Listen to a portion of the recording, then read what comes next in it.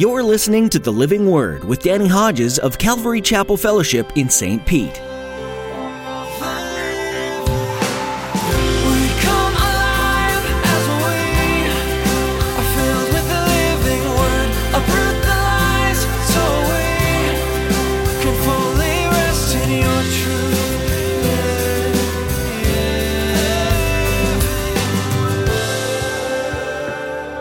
You know very well the day of the Lord will come like a thief in the night.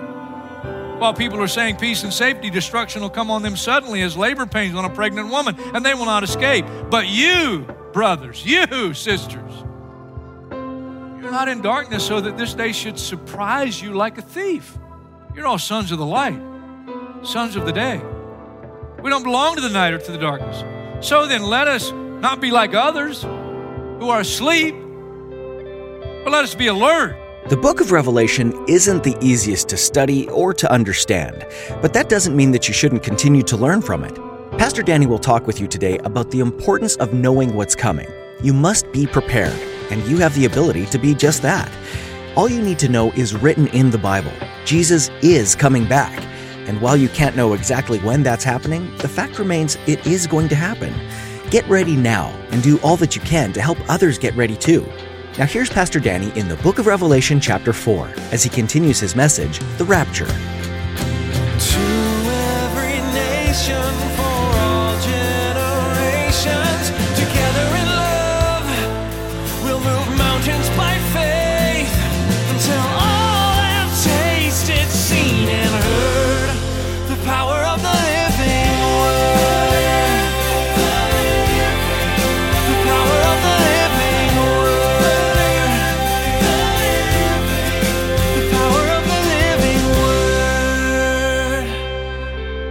The Apostle Paul tells us in the New Testament there was this mystery that was not revealed to the Old Testament believers or the Old Testament prophets. It's called the church age, where because of Israel as a nation, they rejected their Messiah, and now God has opened up the spiritual blessings that come through a Jewish Messiah to a Gentile world. And now it's primarily the Gentile church that's driving the gospel around the world. But God knew that would happen. It's called the church age. And from the Messiah being cut off at the cross, and Israel as a whole rejecting their Messiah, and now Gentiles being grafted in spiritually to Israel, and I'm so thankful for that. I'm a Gentile. And for this undisclosed period of time, the church age, until the final seven. And again, I believe the final seven begins when the church is raptured. But there are some challenges. There are some challenges. What do you mean? Well, you go to 1 Thessalonians again, and now you back up to chapter 4. And the most popular passage on the rapture of the church. Chapter 4, verse 13. Brothers, we don't want you to be ignorant about those who fall asleep, physically die, or to grieve like the rest of men who have no hope. We believe that Jesus died and rose again, and so we believe that God will bring with Jesus those who have fallen asleep in him, because they're in heaven. According to the Lord's own word, we tell you that we who are still alive, who are left till the coming of the Lord, that's his second coming, when he stands upon the Mount of Olives, will certainly not precede those who have fallen asleep, for the Lord himself will come down from heaven with a loud command, with the voice of the archangel, and with the trumpet call of God, and the dead in Christ will rise first. After that, we who are still alive and are left will be caught up together with them in the clouds to meet the Lord in the air, and so we will be with the Lord forever. Therefore, encourage each other with these words. Now, me as a pre-tribber, I find a way, based on the other verses I gave you, to say that there's a second coming, Mount of Olives, but before the second coming, there's a rapture of the church where he takes us home, he comes in the clouds. And I got some verses that cause me to believe that. But the trumpet mentioned here, the voice of the archangel and with the trumpet call of God, and the dead in Christ will rise first. You take that scripture, despite what I believe, and you match it up with passages like 1 Corinthians chapter 15. 1 Corinthians chapter 15. If you're turning, if you find it, go all the way to near the end of the chapter, verse 50. Here's what it says. Paul writes, I declare to you, brothers, flesh and blood cannot inherit the kingdom of God, nor does the perishable inherit the imperishable. Listen, I tell you a mystery. We'll not all sleep, but we'll all be changed in a flash, in the twinkling of an eye, at the last trumpet. There's the rub. What last trumpet? God said to me after last service, God showed me a few years ago, there are two trumpets, one for the rapture, one for the end. The last trumpet. For the trumpet will sound, the dead will be raised imperishable, and we will be changed, which is what 1 Thessalonians says. When is the question? And you have people that match up scriptures like 1 Corinthians 15 and 1 Thessalonians 4, and you see they are not pre-tribbers. We know the Lord, we love the Lord, we're brothers, sisters in the Lord, but we see it differently. And they are, believe it or not, post-tribbers. They believe the church goes through the entire tribulation period and that the rapture takes place almost simultaneous with the second coming. They believe we go through all of the tribulation. And that's not my view. That's what they believe.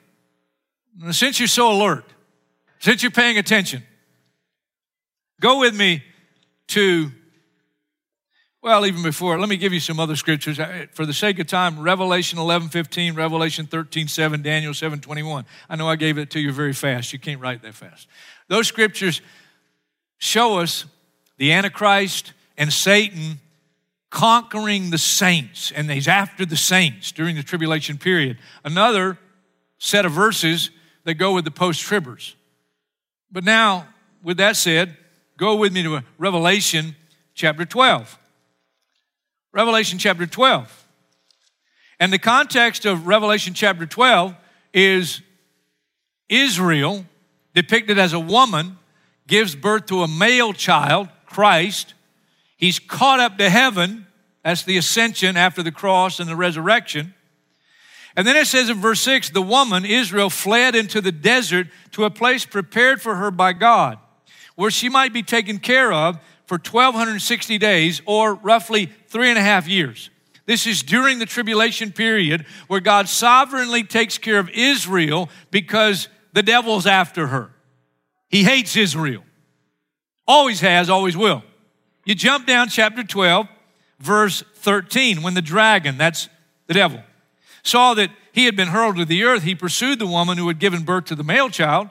The woman was given 2 wings of a great eagle so that she might fly to the place prepared for her in the desert where she would be taken care of for a time, and a half a time.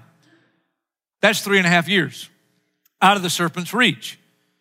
Well, because God sovereignly is taking care of Israel during this period, then the devil gets even more mad. Look at verse 17.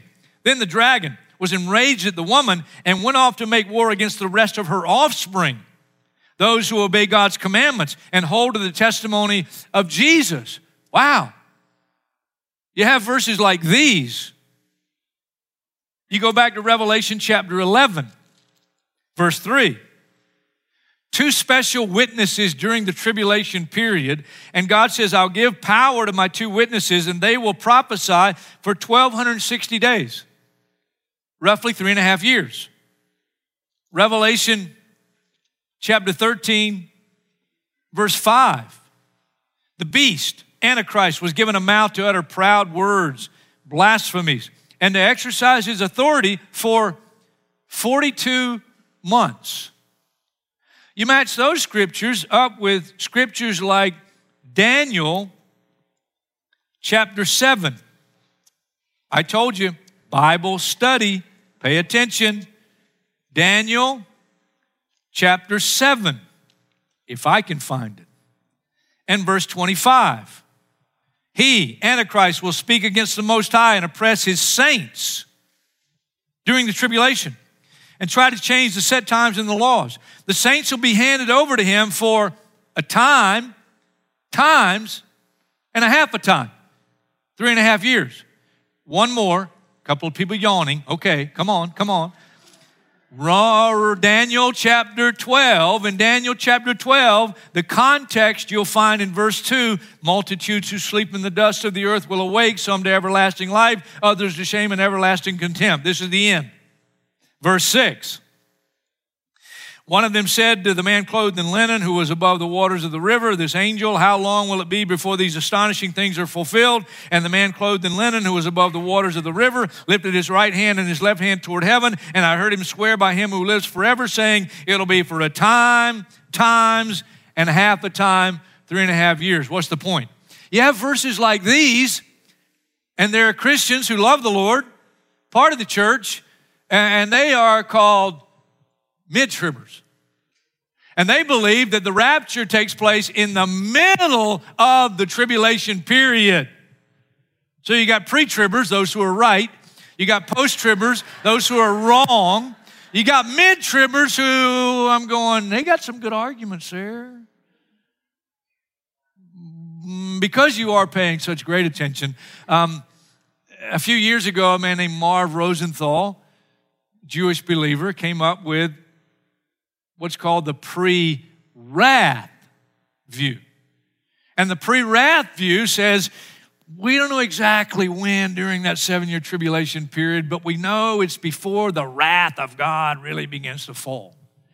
Which I take issue with because the wrath begins to fall as soon as Jesus begins to unleash the seals. But they have some verses, pretty good verses. My wife read Marv Rosenthal's book years ago, shared his findings with me so I didn't have to read the book. And he had some good things to say and some scriptures. You just go, wow, yeah. And so here's the deal. It appears to me that God has put scriptures in the Bible to cause people to have all these different views. And which one is right? Good question. Matthew chapter 24. Matthew chapter 24. Verse 36. Most important part right here. Most important part right here. You to go to sleep on me now, I'll just let you sleep while I keep talking. Verse 36, no one knows about that day or hour, not even the angels in heaven, nor the Son, but only the Father. As it was in the days of Noah, so it will be at the coming of the Son of Man. For as in the days of Noah, before the flood, people were eating and drinking, marrying, giving in marriage, up to the day Noah entered the ark, and they knew nothing about what would happen until the flood came and took them all away. What? How could they not know? He's been preaching to them for 120 years. They didn't pay attention. That is how it will be at the coming of the Son of Man. 2 men will be in the field, one will be taken, the other left. 2 women will be grinding with a handmill, one will be taken, the other there left. Luke says 2 will be in the bed, one will be taken, the other left. That's a husband, a wife, one's saved, one's not saved. Therefore, because nobody really knows the exact timing, therefore keep watch. Don't fall asleep, because you do not know on what day your Lord will come. But understand this, if the owner of the house had known at what time of night the thief was coming, he would have kept watch and would not have let his house be broken into. So you also must be ready, because the Son of Man will come in an hour you do not expect him. Here's the truth of the Scriptures.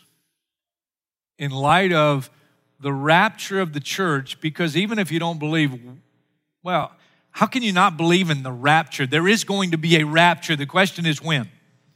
But when all is said and done, no matter where you land, there's one more group out there, and their view is called the pan view. They're like, I'm not pre-trib, I'm not post-trib, I'm not mid-trib, I'm not pre-wrath. As a matter of fact, I haven't really studied it. It's going to all pan out in the end. And ultimately, it doesn't matter what view you have, because he's going to come when we don't expect him. And the trumpet's going to sound when we don't expect it. So you won't have time to get ready. You have to be ready. In the last 10 minutes I have, that's the question. That's the most important question. Are you ready? How do I know if I'm ready? Well, since you're in Matthew 24, just look at verse 45. He begins to tell us, who then is the faithful and wise servant whom the master has put in charge of the servants in his household to give them their food at the proper time? It'll be good for that servant whose master finds him doing so when he returns. I tell you the truth, he'll put him in charge of all his possessions. But suppose that servant is wicked and says to himself, my master's staying away a long time, and he then begins to beat his fellow servants, to eat and drink with drunkards. The master of that servant will come on a day when he does not expect him, and in an hour he is not aware of. He'll cut him to pieces and assign him a place with the hypocrites. Will there be weeping and gnashing of teeth? You want to open up another can of worms? Either this person had never been saved or they lost their salvation. Oh, we don't want to get into that one today. But listen, the emphasis of Scripture on that one is not whether you can lose it, but do you have it? Examine yourselves to see if you're in the faith. And there's scriptures on both sides of that one. I wonder why. So that you don't take for granted that you walked down an aisle when you were 10 years old and you've been living like hell ever since. Oh, you lived for Jesus for a week. Do you have it? And if you do, are you ready? Because if you don't have it, you ain't ready. You live in party mode. That's the way I summarize that. Say, you live party mode, you're not ready. But this is not the only scripture that tells us how to be ready. I mean, my goodness, you go back to the number one passage and the context of it in 1 Thessalonians. 1 Thessalonians. And notice what he says in chapter 5 after he gives us the passage about the rapture. He says, now brothers, about times and dates, we don't need to write to you. You know very well the day of the Lord will come like a thief in the night. While people are saying peace and safety, destruction will come on them suddenly as labor pains on a pregnant woman, and they will not escape. But you, brothers, you, sisters, you're not in darkness so that this day should surprise you like a thief. You're all sons of the light, sons of the day. We don't belong to the night or to the darkness. So then let us not be like others who are asleep, but let us be alert and self-controlled. For those who sleep, sleep at night. Those who get drunk at night. But since we belong to the day, let us be self-controlled, putting on faith, love as a breastplate, the hope of salvation as a helmet. For God did not appoint us to suffer wrath, but to receive salvation through our Lord Jesus Christ. He died for us, so that whether we're awake or asleep, we may live together with him. Therefore, encourage one another and build each other up, just as in fact you're doing. I do wish I had more time on this, but I can give you the 3 points that God gave me out of that passage on how to be ready. How to be ready. And they're fairly simple to understand. Be self-controlled. If you haven't discovered the Christian life is a daily saying no to what you want to do and yes to what he wants you to do, and saying no to the short skirt and the low blouse and the billboard and the computer screen and all the stuff out there that bombards us daily, and it's a daily saying no to myself and developing and maintaining the kind of self-control that if he comes today, I'm ready. The Christian life is a life of self-control, self-denial. The second thing he says in terms of being ready, be alert. My mind, my heart went to Colossians chapter 3. Set your minds on things above. Set your hearts on things above. That's where your life is. Christ, who is your life, is going to come. And you'll appear with him in glory.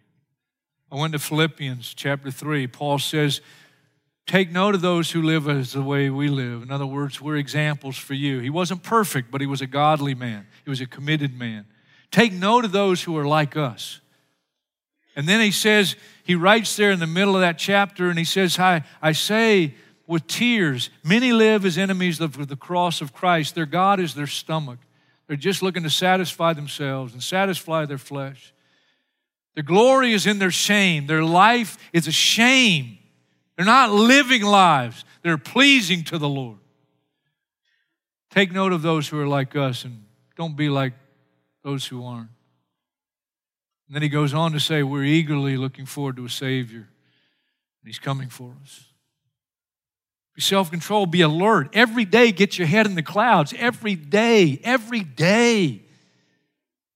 This is not my home. I'm passing through. I have responsibility here, but my greatest responsibility here is to live for Him. Be self-controlled. Be alert, be alert, be alert. Keep your head in the clouds. And the third thing he says there is so practical. Therefore, encourage one another and build one another up. I'm just like you. I need those days when my brother in the Lord will encourage me. You know when that's happening for me more often, regularly, weekly? You know when that's happening? Wednesday night. I'm loving Wednesday night. The women's discipleship ministry, the men's discipleship ministry, the small groups we're a part of. You'll be glad to know I got 3 minutes left that I can talk to you about this for a moment. I typed in my notes on this point about encouraging one another and about Wednesday night especially. Now, not everything is wrapped. Some of you I know, some of you guys cannot be at Wednesday night. But I'm not talking about the guys and the gals that can't be at Wednesday night. Discipleship ministry. And I wrote in here just an honest question. I typed in my notes, do you really have a good excuse? Do you really have a good excuse? But I mistyped it. And when I went back and looked at my notes in preparation yesterday, I noticed I mistyped it and I misspelled a word. And guess what I typed? Here's what I typed. I said, do you really have a God excuse? And I stopped and started thinking about it. I said, ooh, that might have been a mistake blessed by heaven. Do you really have a God excuse? I need other guys in my life. We all need one another. Listen, there's the pre-trib view, there's the post-trib view, there's the mid-trib view, there's the pre-wrath view, and then there are the guys going, it'll all pan out in the end, you know. And there must be verses in here to cause different people to have different views. But what's essential is not the particular view you have on when the rapture takes place and even when Jesus is coming back. The most essential thing to realize, no matter what I got down scripturally, He's going to come when I don't expect Him. That's what He said. So I won't have time to get ready. I got to be ready.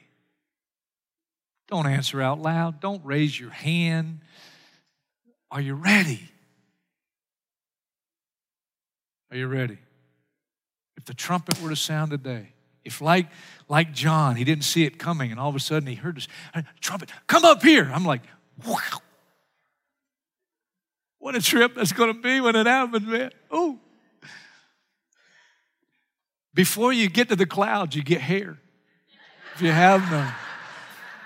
I mean, your 80-year-old body turns into a 30-year-old body or whatever it is. I don't know. All of a sudden, we're changed. We're going to be, the mortal takes on immortality. Do you know what we have to look forward to? So why in the world are we messing around in this life? I want to every day get my head in the clouds. Say no to my flesh. Develop and maintain self-control. And get in relationships, men and women, get in relationships that we can encourage one another. Because we're not going to get caught up here. We want to be caught up there.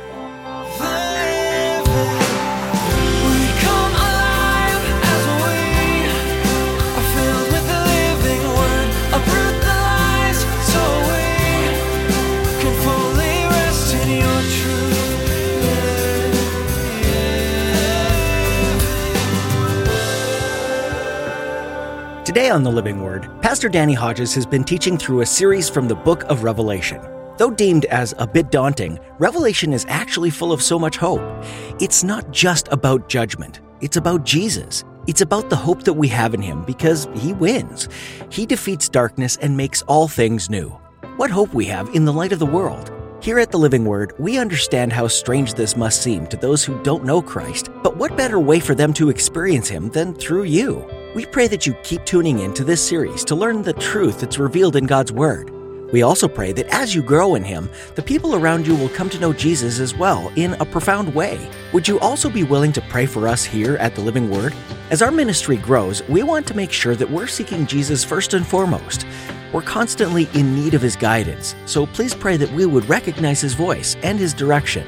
Thanks so much for praying about this. Before we leave you today, if you live in or near the St. Petersburg area, all of us at Calvary Chapel Fellowship would love to have you come join us for one of our weekend services. Just go to ccfstpete.church and get directions and service times. Again, that's ccfstpete.church. Thanks for joining us today on The Living Word.